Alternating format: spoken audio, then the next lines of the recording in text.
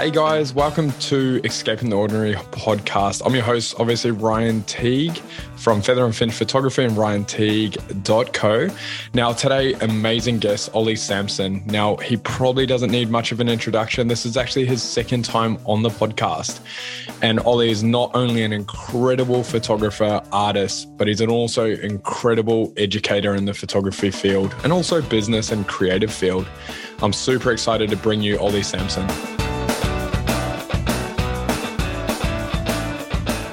So guys, I want to welcome Ollie Sampson on the podcast. This is, I think, second time now on the podcast. Mate, he's on the other line, everyone listening. I just want to, let you know if you haven't checked his work out, you're going to be amazed. Absolutely incredible photographer, awesome friend, artist, and now educator. Been in the education space for a long time, but doing things very uniquely and has done for a while. So mate, I want to welcome you on for the second time. Mate, he's come back for more. Thanks for having me. A treat. Yeah. Mate, we were just speaking offline. I'm going to jump straight into Q&A that I chucked up on Instagram this morning, and then love to hear a little bit more about Ollie. Love it. Let's start with terrifying. All right, here we go. There was a typo on this one, but I'm going to roll with it.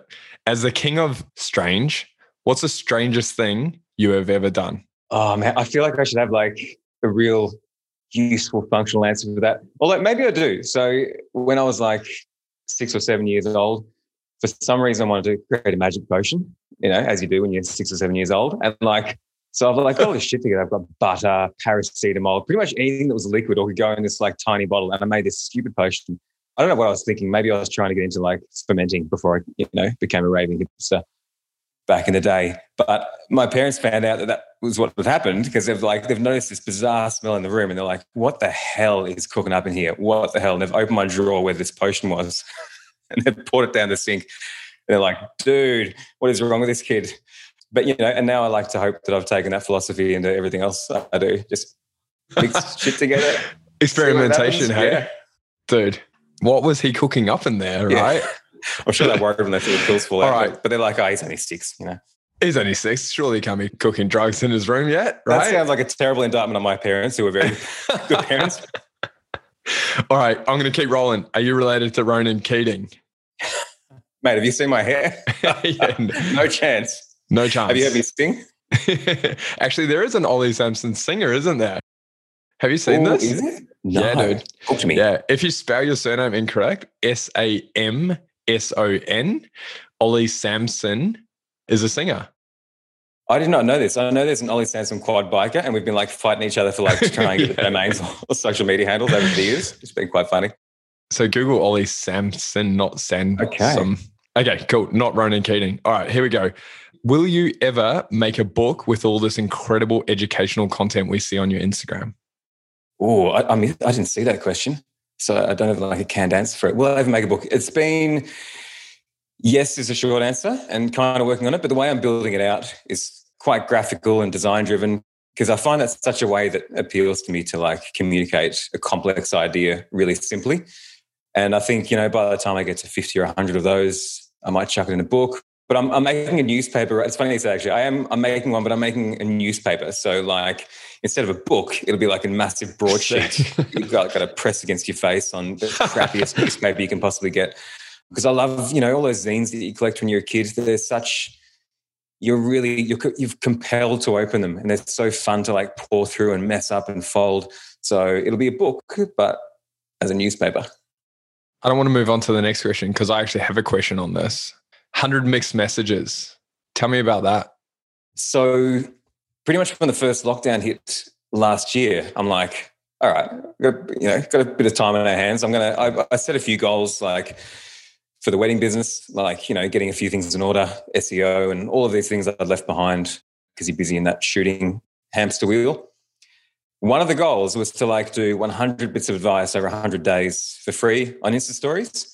And that fell over a couple of times, but I picked it up. So it took longer than 100 days in the end. But I wanted to, I had like 8 years of workshop and conference content, like massive, massive amounts of content. And I'm like, let's see if I can like compress them into like one simple takeaway every day over lockdown. And it was like, I framed it as like a, sort of like a lockdown gift, essentially. Just going, how can I like give stuff away that's useful?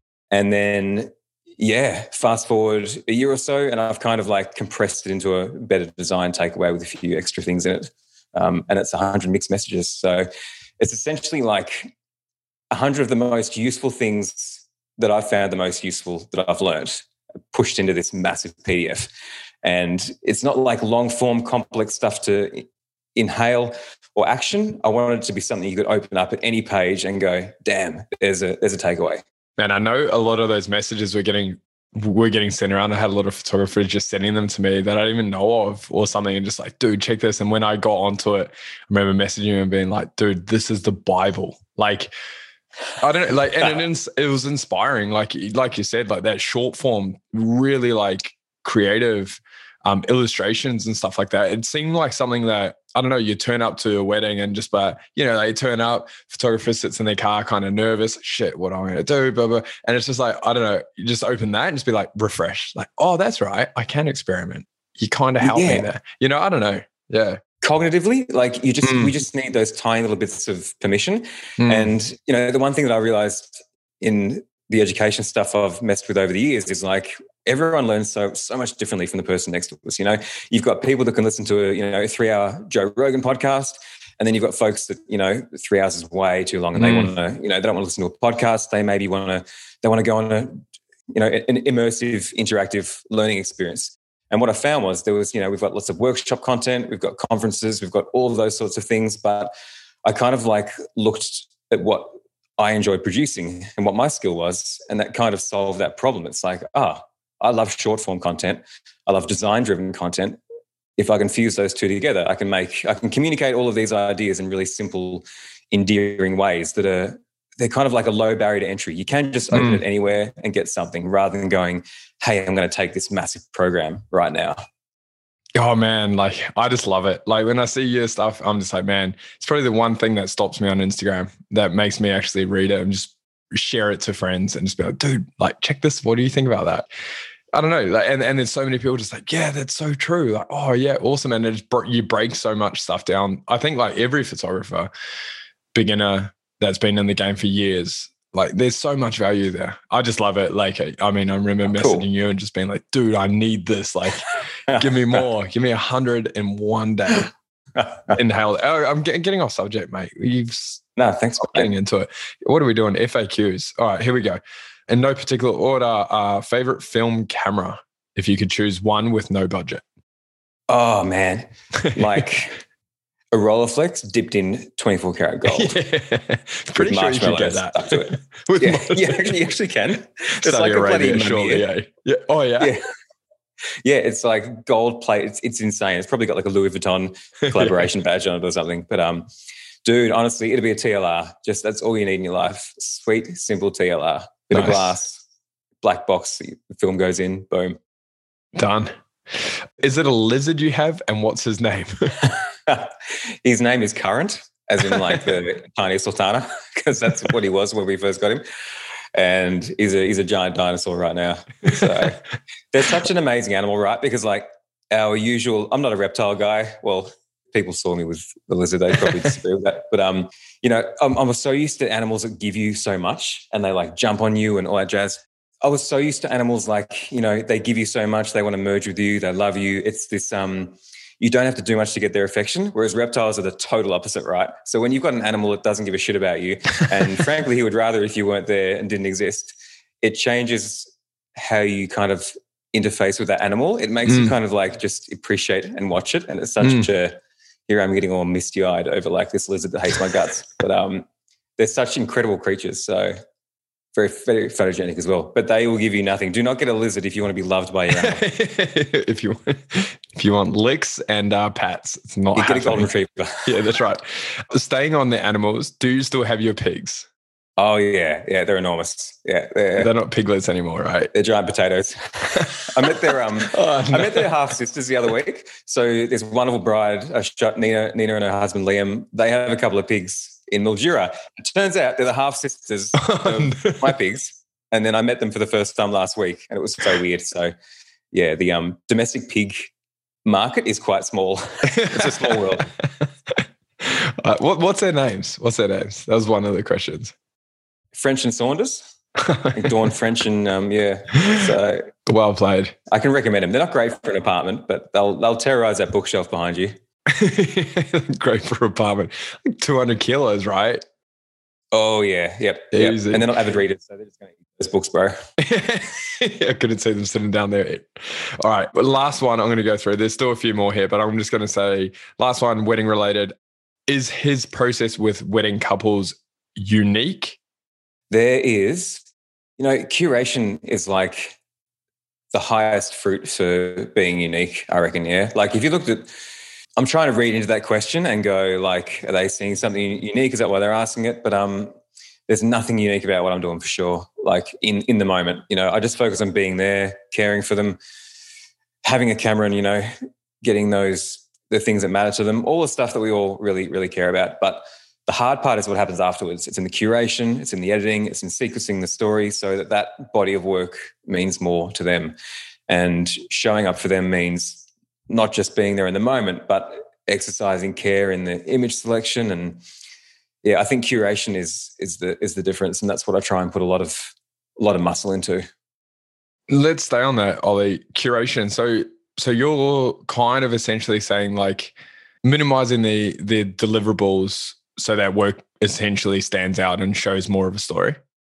Almost more in what I'm showing online, yeah, because like most couples are getting hundreds and hundreds of shots. So, yes. And I make effort to sequence them properly, and if there's 2 strong images, I'm not going to water that down by having 6 that are the same, all of that standard stuff, because that literally increases the power of the shots, right?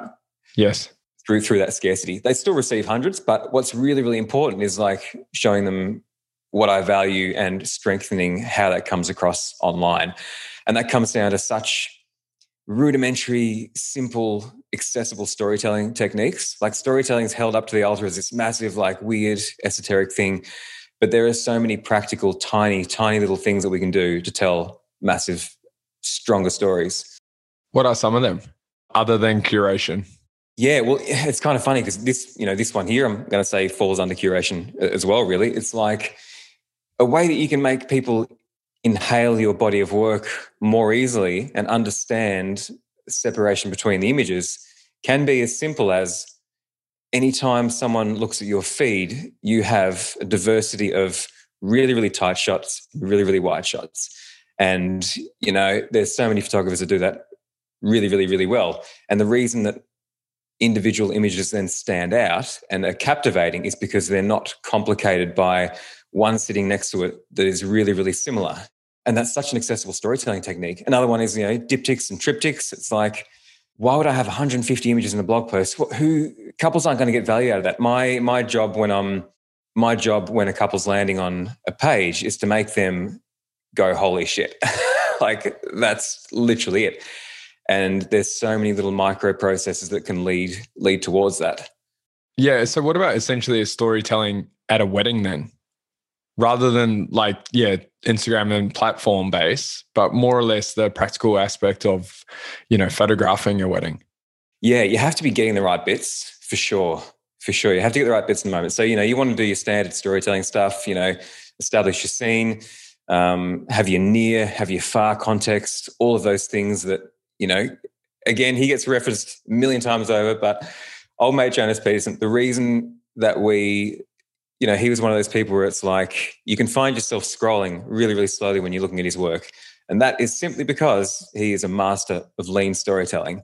And it might be tempting to put all this other sort of stuff around it, but when it comes down to it, his ability to reduce that story or that moment to 3 images is what it's all about. It's that ability to say no to the chef, not the chef. It sounds terrible. You know what I mean, though? Yep. And go, oh man, there it is right there. And I'm going to, and that's behind, magazine editors are brilliant at that. That's why editors exist and they're separate to the photographers because you've got a third party in charge of throwing away 95% of your heart and soul, It's such a valuable role.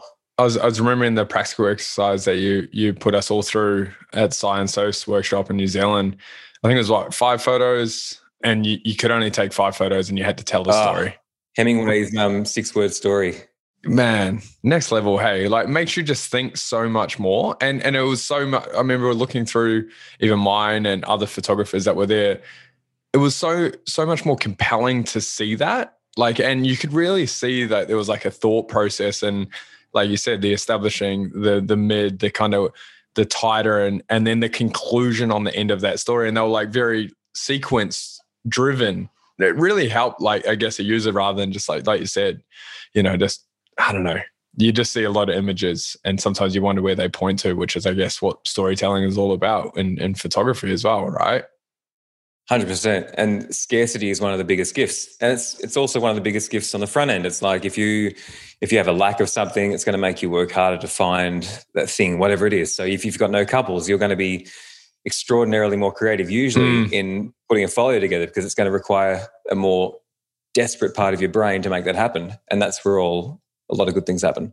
With your creativity, Ollie, I think I may have asked you on the first episode, you always like seem to be pushing the boundaries. You just seem to be, every time I speak about you or someone brings you up, they're like, man, his creativity is next level. Like, and I'm sure a lot of the listeners are going to agree on that.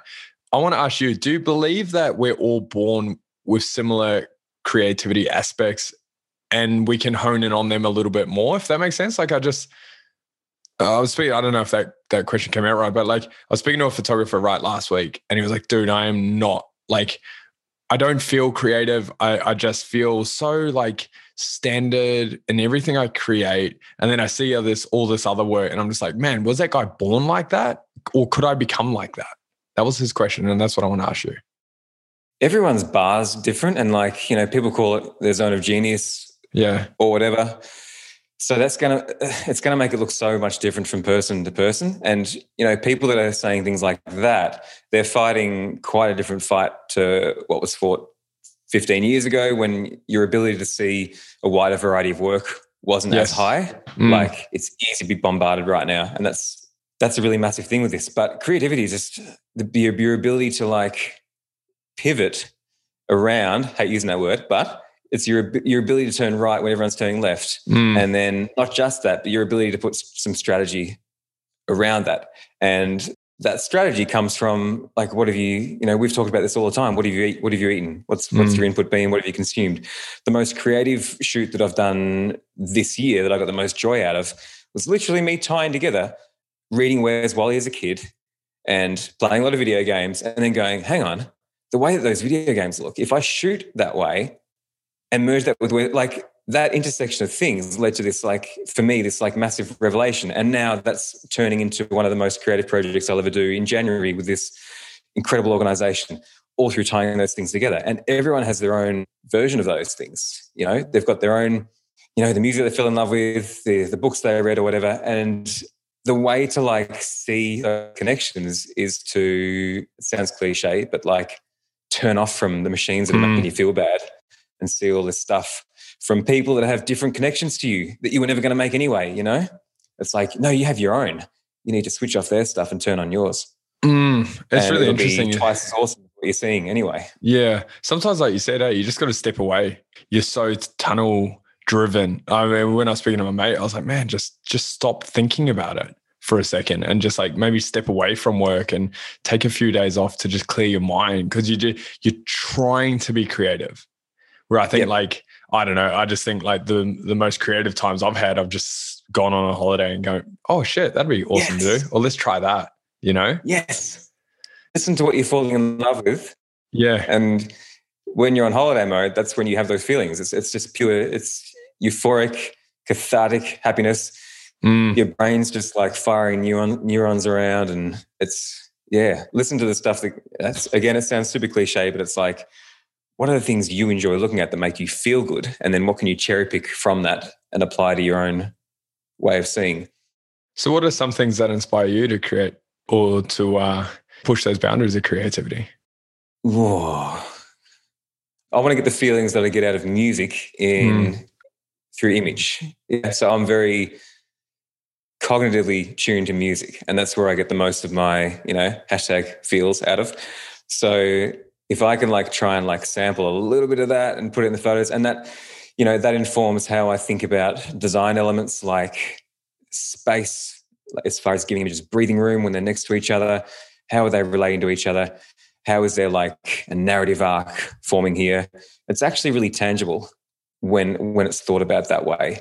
I don't inhale too much these days. If I think about what my creative diet is right now, honestly, it's like putting my lizard out in the garden and watching it move around. And they move like Swan Lake ballerinas. I've never, ever watched a reptile walk before, right? Who would do that? And now that I'm doing it, it's like I'm watching his movement and it's so incredibly musical, and it's making me going, oh, but now I'm looking at the textures on him, and now I'm thinking about this like, oh, what if I like lit him in a certain way and created these gifts, and it's making me think about NFTs and all of this other crap just through being present and watching without any goal as part of the process. Removing that goal, hey, like removing that goal and being observant. Man, huge thing. Oh, this leads on another thing. It's like, you know, sure, you need a why. Everyone talks about finding your why, but man, I'm all about have your how. Just put a tool in your hand and run for it. Putting a why on the front end of things can be so crippling. Like, why am I doing this? Who am I? Et cetera, et cetera. When people have asked me what my why is, like, I don't know. I don't want to find out. Same with my Enneagram. I don't want to find out what my Enneagram is. I don't have any interest in gaffer taping myself to a fixed outcome like that. I guess even because you reduce the possibilities, right? They can present itself. If you think you're going to achieve an outcome, you kind of start guiding yourself towards that, but you put your blinders on, I guess, hey. Totally. And at the same time, it's super useful for some people. And that's why, like, I feel like, you know, with the education stuff I'm putting out there, I'm outwardly being contradictory from one day to the next, because it's like the only way to communicate a message clearly is to like double down on it, right? But then that message is going to be useful for 50% of people, and it's going to be completely irrelevant to the other half. And as long as everyone is able to say yes or no to a message, that's the most important thing, rather than, you know, me being right on a wider level, which could never happen. What's one thing you feel like has totally changed your game? Like, I mean, how long have you been a photographer for? It's been a while now, right? Dude, I'm terrified. Like, I'm still like, oh, I've just started. I'll just pick up a camera. And I'm like, no, dude, you've been doing this like 7 years full time. I think 7 years full time. What was your background before this? Design, ad agencies. I made like, you know, interactive flash games for kids with animated characters and stuff. So it was all in that kind of ad creative direction world. When you first got into the photography game and started photographing weddings, Ollie, did you feel like you were creating like the creativity that we see now, or was that really built upon over the years? I felt in some ways more creative with my first few because didn't know the rules. And let's be honest, we weren't getting paid, right? You know, we weren't getting paid. We're turning up these things for free. We're like, couples didn't care. They're just like, hey, these people are clicking, we'll get some photos. And yeah, there's two schools of thought on that. One school is like, do your assisting work. And that's equally as valid, I think, as my approach, which was to go in having zero idea. But I look back at my, you know, have you got a Flickr account? No. You never had a Flickr account? You're a young buck. I'm probably too old. That's why I've got a Flickr account. But I like go back to my Flickr account and it's got literally my first few clicks and it's still hanging out there. And I'm like, oh man, the purity of seeing when I first had this thing in my hand, I'm like, okay, that's still relevant. Like, how do I get back to that? So I put out a lot of shit. I made like blue toned black and whites with like crazy yellow highlights, but there was still this like beautiful, naive purity of seeing when you first picked up a tool. And I imagine you had a similar thing. For sure. What's your relationship to that? Yeah, I had no idea what the fuck I was doing. I just rolled into a wedding and just started clicking away. And it was like, oh, I'll try this thing and that thing. And like you said, like I think when you have no goal on the end of it and no pressure to create, it's probably the biggest thing. I think for me, like my most creative time was like after I spoke with Nirav Patel and like I was going through a bit of a creative rut a few years ago, and I was just like, and he's like, dude, just get an Airbnb, get some friends and just fuck around for half a day. Don't look at my work or someone else's work and be like, I'm going to replicate that to the best of my ability. Go in there and have no idea what you're walking into or care if you're ever going to create something. And I look at that and I was like, I think I've moved further as a photographer since then, but that work, I don't know, there's something about it. It's just free. It's free of constraints. Has it made you like, do you now feel a compulsion to find that half day again? Because it sounds to me that'd be the most valuable half day you could spend every 6 months or... Dude, 100%. It's always in my mind. And like I try get, like blah, blah, blah, try book it in. And I know the value behind that. Like that was something incredible. And I think more photographers need to do that. Just like, I mean, you look at Narav's work, like look at the creativity that he's bringing out. And as he said to me, he's like, man, I don't get these opportunities at weddings. But what I do is I create these opportunities for me at a space that there's no like pressure. And I can create this stuff, and it fulfills me. And I'm like, man, anyway. And what's also in that is like, he's done a big body of work with, I think, Meredith, I can't remember her last name, and that's, you're seeing a friendship on display there, two people that trust each other, and like you can create endlessly if you just have that. And a more extreme version of that too, I think about, is Stefan Sagmeister, this like iconic graphic designer. He is known for a lot of things, but one of the things he's known for too is every 7 years taking a year-long sabbatical to like re-inhale. So he's like every 7 years away from the studio, off work, no client work, so the story goes, and just inhales. It's like filling up that cup again, and it's fantastic. Have you ever got to times, Ollie, in your career where you felt like, I guess like a loss of creativity, spark, that you feel like you're just starting to turn wheels? Like, have you ever got to that? Because it seems like to the outside world that everything we see is just, just pushing boundaries always. And it's like, man, this is incredible. But honestly, have you ever got to that point where you're just like, fuck, man, like I've lost my jam? Dude, I live in that state every single day. I'm not even being facetious. It's like, it makes me go, I've got to pull away from the awesome things I'm seeing and go.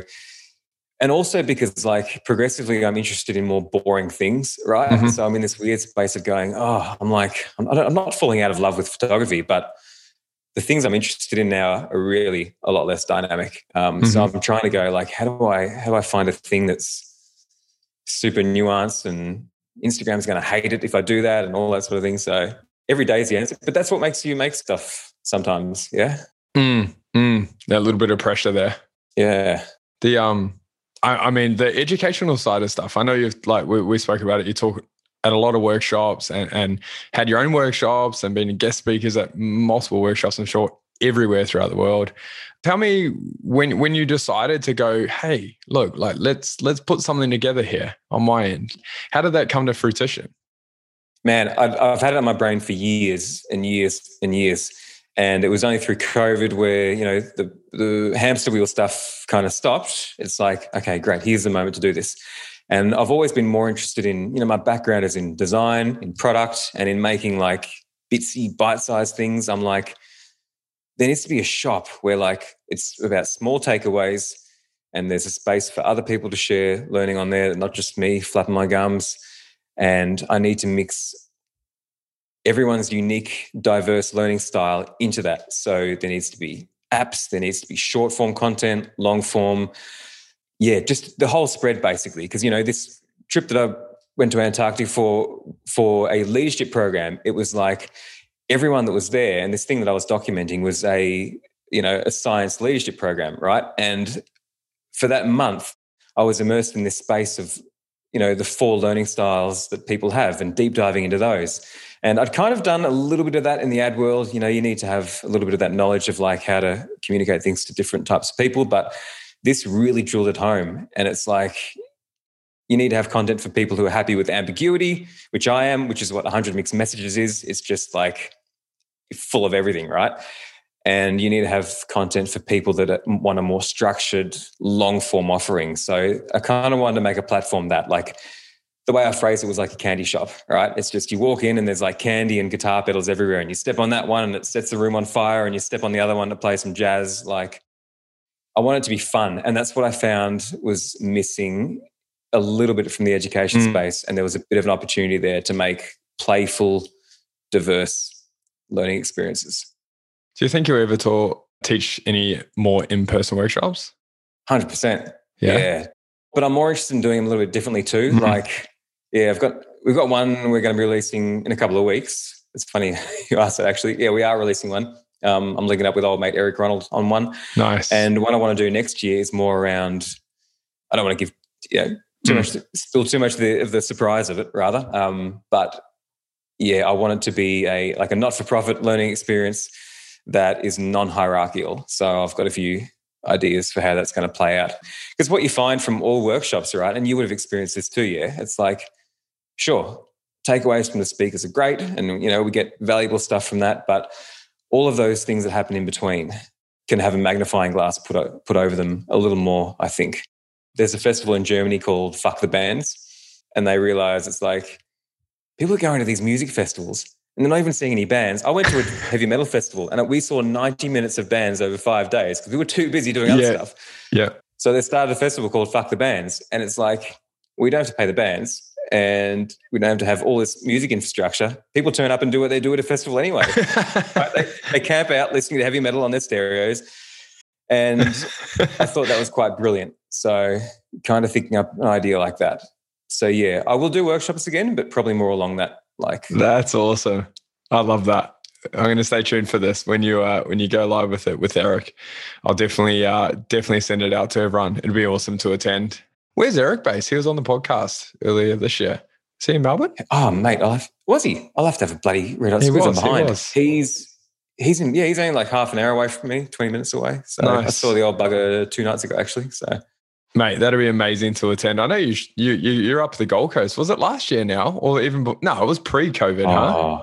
Way pre-COVID, yeah. Brisbane. I can't remember. Oh God, 3 years ago, dude. That would have been like 17 or 18. What your age? No, 2018. Oh, 28. I was like, what? Yeah. This guy's been rocking. I feel 18. Yeah, my hairline says I'm not 18. Hey, I have it actually FAQ here that someone's put in, and they just wrote it then, and they said, "What are 3 things, Ollie thinks, that hold photographers back?" Oh man, I don't know what that means. That was the end of the question. 3 things that hold photographers back. I guess we're probably saying on creativity, or I don't know. Yeah, it's such a cool question. You might have a bit of space here to like edit out and chuck some elevator music in or something. Good jazz. Great question. So 3 things that hold people back. Man, okay, I want to give like more useful answers than the cliches that I'm like tempted to drop. And I would say like a lack of community can hold people back for sure. And like, actually, this is good. So again, that South Pole trip, what they were doing there was, it was a leadership program, but a big part of it was the idea of coaching, right? And to me, the idea of a coach was always like, there's like bloody Tony Robbins or whatever, and you've got to pay massive amount of money, and a coach is a coach, right? They're not just a normal human being.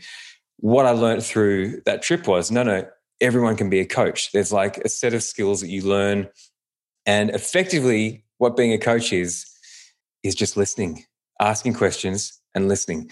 And something that I wish I would have done quite a bit earlier on is like, we kind of had that, but we didn't really know it, I guess. But having a dynamic where you have a trusted group of people, whether it's 1, 2, 3 people, set some frequency around when you coach each other, but just actively coach each other. Like ask each other how you're feeling, ask each other what your goals are, how you're going to hit them, and don't like press anything on it. I've been in so many situations where like someone wants to press their thing on me, and it's like, well, now you're not listening. Now you're not. If you haven't heard my problem, how are you qualified to answer it, right? Because everyone's thing's so different. So being in that position means it's like you've committed to asking each other questions and listening. And through that coaching process, you arrive at your answer yourself. You don't have the other person giving it to you. They just ask you a question that leads you to answering it yourself. And that's what being a great coach is. So I would say one of those things is not having like a coaching framework, whether it is, in fairness though, like whether it is a paid thing, whatever, like mentor, whatever you want to call it, having someone in your corner who's going to ask and listen, I think is super valuable. And I probably wasted 4 or 5 years of things that I could have like knocked on the head a lot earlier. Rudimentary things like get a CRM, like get it now, spend money on things, like give, you think you're giving a lot, but like give extra stuff, and not being, even though things are tough when you start out, finding ways to, over deliver, all that sort of stuff that can come out of coaching, I think. I feel like I don't know if I've given away 3 in that like verbal, wind tunnel that I just said. I think so, mate. I think I look back at, I just wish it took me 2 years, I'd say 3 years, before I reached out to some photographers or other people to be like, hey man, like I just fucking can't get the answer to this. I need help. Yeah, I look back and I had the money to do it when I first started. why did I drag it so long? And I think like a lot of times it's like the ego sitting in the way. It's like you think you know the answer. You got to go through the process, obviously, by yourself as well to come up with the question, I guess, that you want to help with or you want someone to listen to. But yeah, that many times, you know, Gabe McClintock, Narav, Dylan from the kitchen, there's people that inspire me from the other sides of the world. And then when I like jump off a Zoom call with him, I'm just like, fuck yes. Like, man, like I feel like I'm walking into a new life at my next job because like that was what I needed, man. And it's hard working for yourself. That was someone that cared about you. And that feeling that like someone else sees your struggles and is listening, that's a pretty cathartic feeling. And it validates all of the struggles, all of the successes, having someone listen there and, you know, back and forth with you. For sure. And I think that answers that what photographers get held back by the most, probably, realistically. Look, correct me if you've already got a question on this that this would be answered by, but I've got like a stroke of genius that a friend did years ago. And I always think back to it. She was coming into Melbourne as a freshie and she made a spreadsheet of like, I don't know what the number was, 50, 100, who knows, but she made a spreadsheet of all the photographers in the city and she bought them all a coffee and hung out with them. Wow. And I'm like, me as a person on the receiving end of that email, I'm like, yeah, of course I will. Like, I'll get to meet a new person. Awesome. Had a great coffee with her. And she, you know, she did that at scale. And that might be the best 500 or $1,000 you spend on your business. Like, incredible. You get to humanize that person. Maybe you pass some referrals, whatever. Yes. We ended up sharing a co-working studio. You know, she came into our co-working studio that we set up because, you know, she was this like ray of sunshine. So that is huge, I think. And so like beautifully and authentically strategic. 100%. What a way to generate community. I mean, from someone that probably, or the opposite. Hey, Ollie, or the opposite, not saying her, but the opposite side of the spectrum is, you know, you go in your office and start hacking away at SEO and start throwing things out there. And I guess you kind of hope that people reach out to you or you might cross paths sooner or later down the track. And what an incredible thing. Like that's amazing. And like you said, I mean, it's simple coffee. Totally. No like, hey, I want to pick your brain. It's just like, how are you?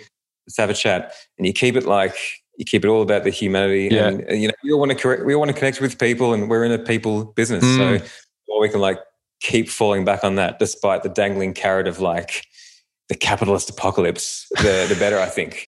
Because that success comes out of the people side of things anyway. You know, it comes out of meeting and giving and all of that stuff and doing things for the right reasons. I want to flip it here, Ollie. I have a question for you. You probably don't have a definite answer to this, but first thing that comes to mind when I say, where do you think the wedding industry is going to be in 10 years' time? Man, pretty exciting. You're going to have a lot of, you know, I love it because we've already got all these like super young folk into it and they're crazy good. Like, I don't want to say the cameras are doing a lot of the work, right? But whatever it is, the standard is a lot higher now than when I started. And I felt like the shit fight with gear and infrastructure was a very, very different thing. Now you've got people that are like, they're on top of all that and they're crazily talented. They're getting good really fast. They're getting the business stuff sorted. Like my community, myself included, we faffed around on that side of things for ages where you've got this new wave that have got that unlock. So I think it's going to get pretty exciting because it changes.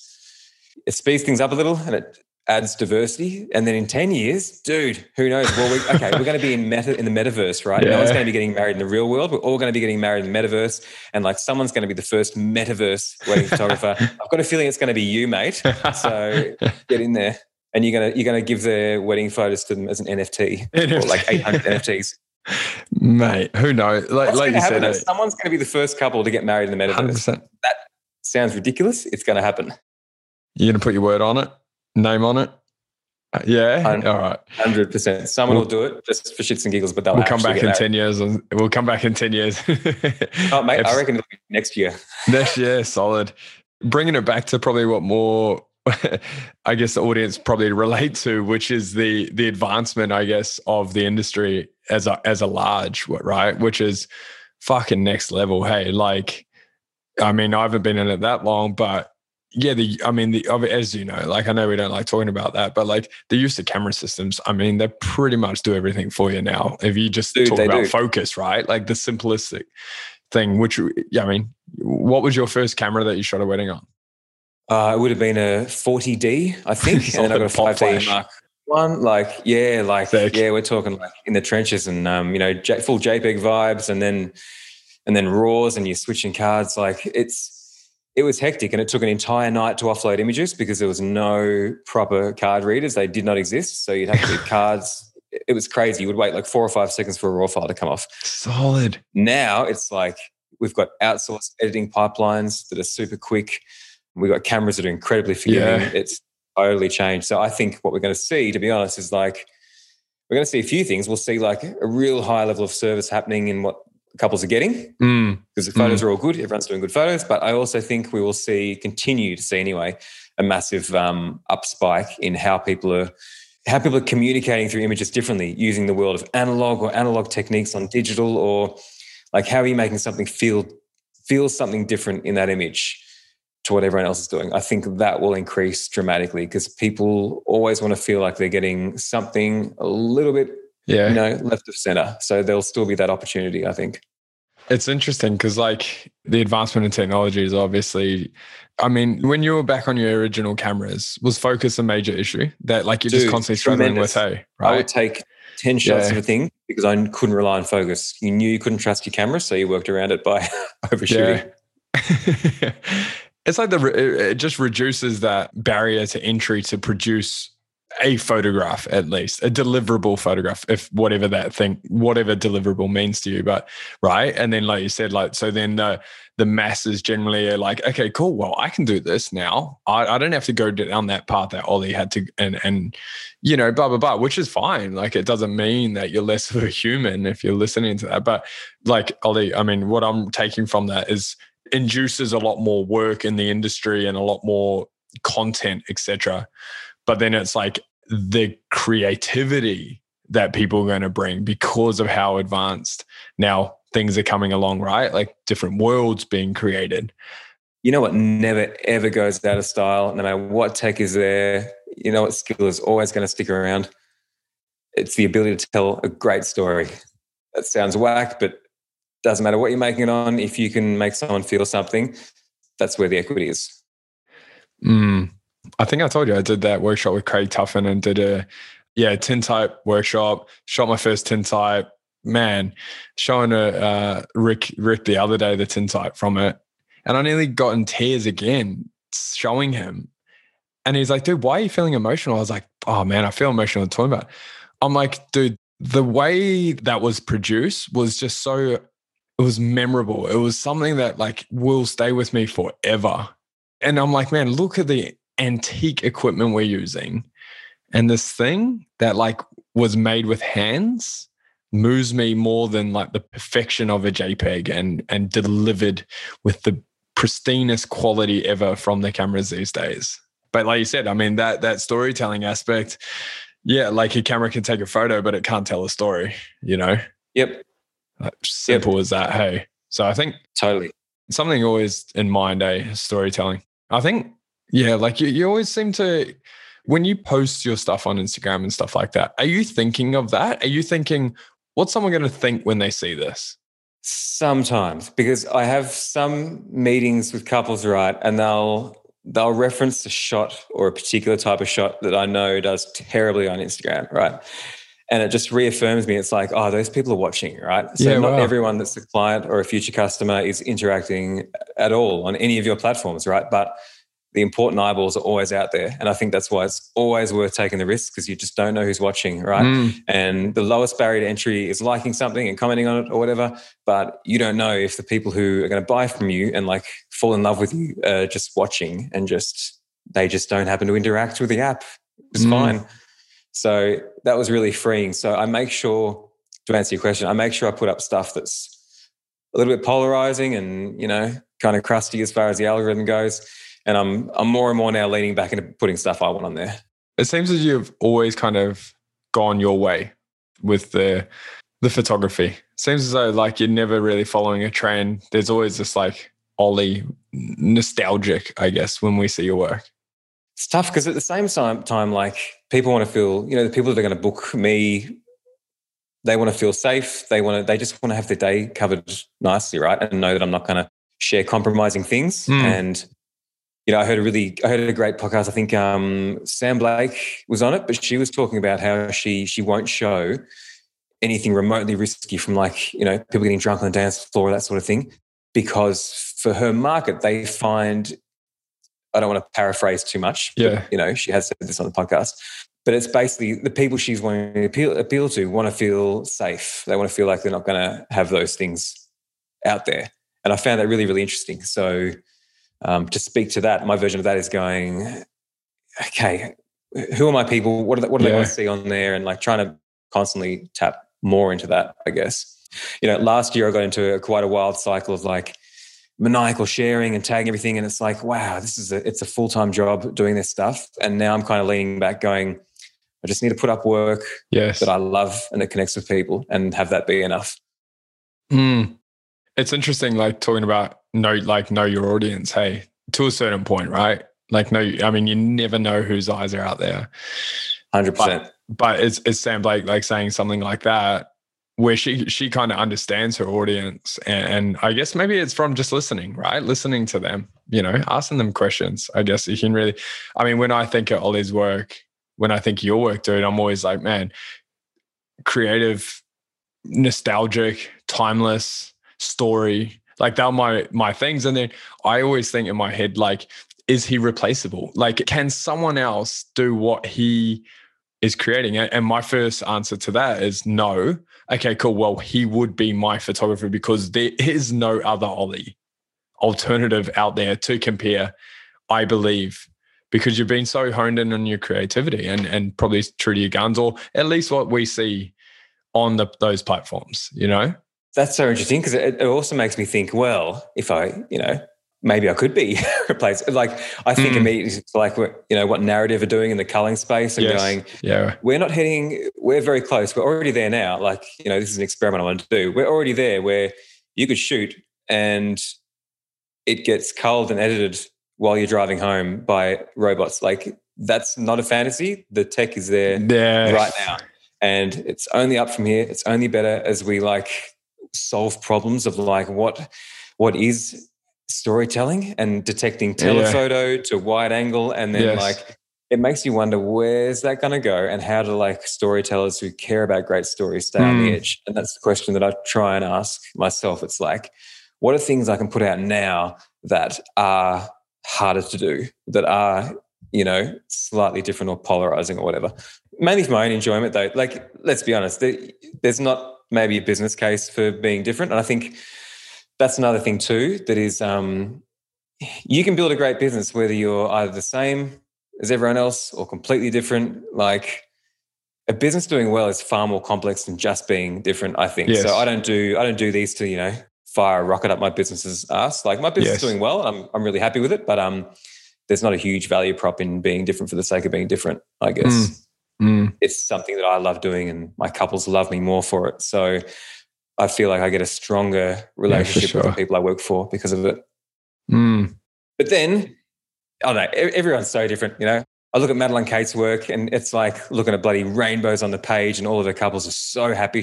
I'm like going, man, I need to do more of that. And that's why I try not to look at Instagram, because it's like, if we go in that rabbit hole. From the outside in, if I seen that with Ollie, I'd be like, what? Yeah, I think most of the audience would be like, huh? I don't get it. Like, why is this, why is a person in a shopping cart getting pushed down like this? Yeah, like just confetti flying everywhere. But when you see your work, like you see that. And I think the audiences know that. And a lot of photographers I speak to, Ollie, that know your work, they love you for creating it. And I think like, dude, that the Bible, there's this like new educational space that you've created, man. Like, fuck. Like I don't even need to talk. It's probably the only Instagram account that I ever want to follow right now, to be honest, man. It's fresh. I love it. You should at least follow like the Grumpy Cat one as well. Oh, hold on. Is this yours? No. No, okay. That's not mine. Wouldn't surprise me, huh? I'm excited for the account. I think like the goal is for it to be in 12 months' time to be like just this library of like awesome, quick, punchy, free takeaways, then I'd be stoked with it. So it seems, man, I think everyone needs to get it in their hands. 100 mixed messages, open it up on the way to a wedding, feeling down, open it up, have a flick through, Like, and you just refer, it's like these, what have I got next? Where is it? It's not here yet.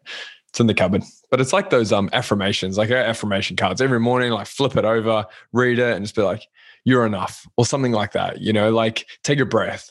And like I love it. I mean, it costs $20 for those affirmation cards, and they've been around 100 times. Circle, recycled multiple times, and I'm like, every morning I look forward to flipping that and just reading it and just being like, yeah, let's look at that before I look at socials. Or something like that. I'm just like that. Yeah. Sometimes, and call a friend like I did today. Like it said, call an old time friend. So I called an old time friend. He's like, why are you calling? Like, it's like, oh shit. Dude, it was the affirmation thing told me to, right? This card I read told me to, I will go now. Like, no. How great is that? And that comes down to like, it's putting the how first. Yeah. It's like, no, I'm just going to pick up this deck of cards and just reckless abandon. He answered and he was like, hey. And I'm like, hey, mate. And he's like, why are you calling? I was like, just to see how you're doing. He's like, haven't spoke to you for 5 years. I was like, yeah, I just thought I'd call an old friend. And it was just like silence. And I'm like, guess things are good, huh? And he's like, yeah, man, good. Got to go. I was like, cool, bro. That was awesome chatting. See you later, man. I was hoping there'd be like this, no, there wasn't fireworks, man. No reason not. But he was probably shocked, man. He's probably at work. Called him. He's probably like, "What the fuck?" Haven't spoke to you since the army, man. Yeah, that's what I was thinking. He's probably thinking like, that's interesting. Yeah, that's cool. Call him back. I didn't have time today. Like, I'm not going to read into that because he might just been busy, man. I didn't speak. I was in the army with him 10 years ago, right? So like, it's probably in Iraq, and I probably called him. He's probably getting shot right now. So I don't know what's happening. Shouldn't say that. Hopefully not. Right? I love that. I love that arc. Yeah. But should I just text him? Are you in Iraq? In our case. Yeah. Are you in Iraq? Is that why you couldn't speak? Hey, Ollie, mate, I appreciate your time, man. I know it's the second time being on this podcast, and the educational space that I see now, man, like I'm just so glad it's out there in the world. I think this is going to be something there for a long time. And what you're doing, dude, is fucking incredible. Like it inspires me. Everything I see on your Instagrams, man, next level. So thank you, man. I will link out to all the stuff that we've mentioned today. But if you could just let the listeners know where the best place is that they can find you, man. Dude, strangeatlas.co, and everything kind of fans off there. Briar's Atlas, Atlas Hubert, this, Atlas the other. And don't spell Sanson wrong, or you might listen to his music and it probably not you, but we might see a wicked dirt biker. All right, my man. Hey, I appreciate you for being on here, mate, and hope you get through this COVID down in Melbourne through and through. And yeah, mate, I'll get down to that. Appreciate you, and like what you're building here for the community is freaking radical, man. Like vice versa, bro. Vice versa, man. I'm about to check out with 100 mixed messages right now. You're the boss. Always, bro. All right, we'll chat soon, my man. Fuck yeah.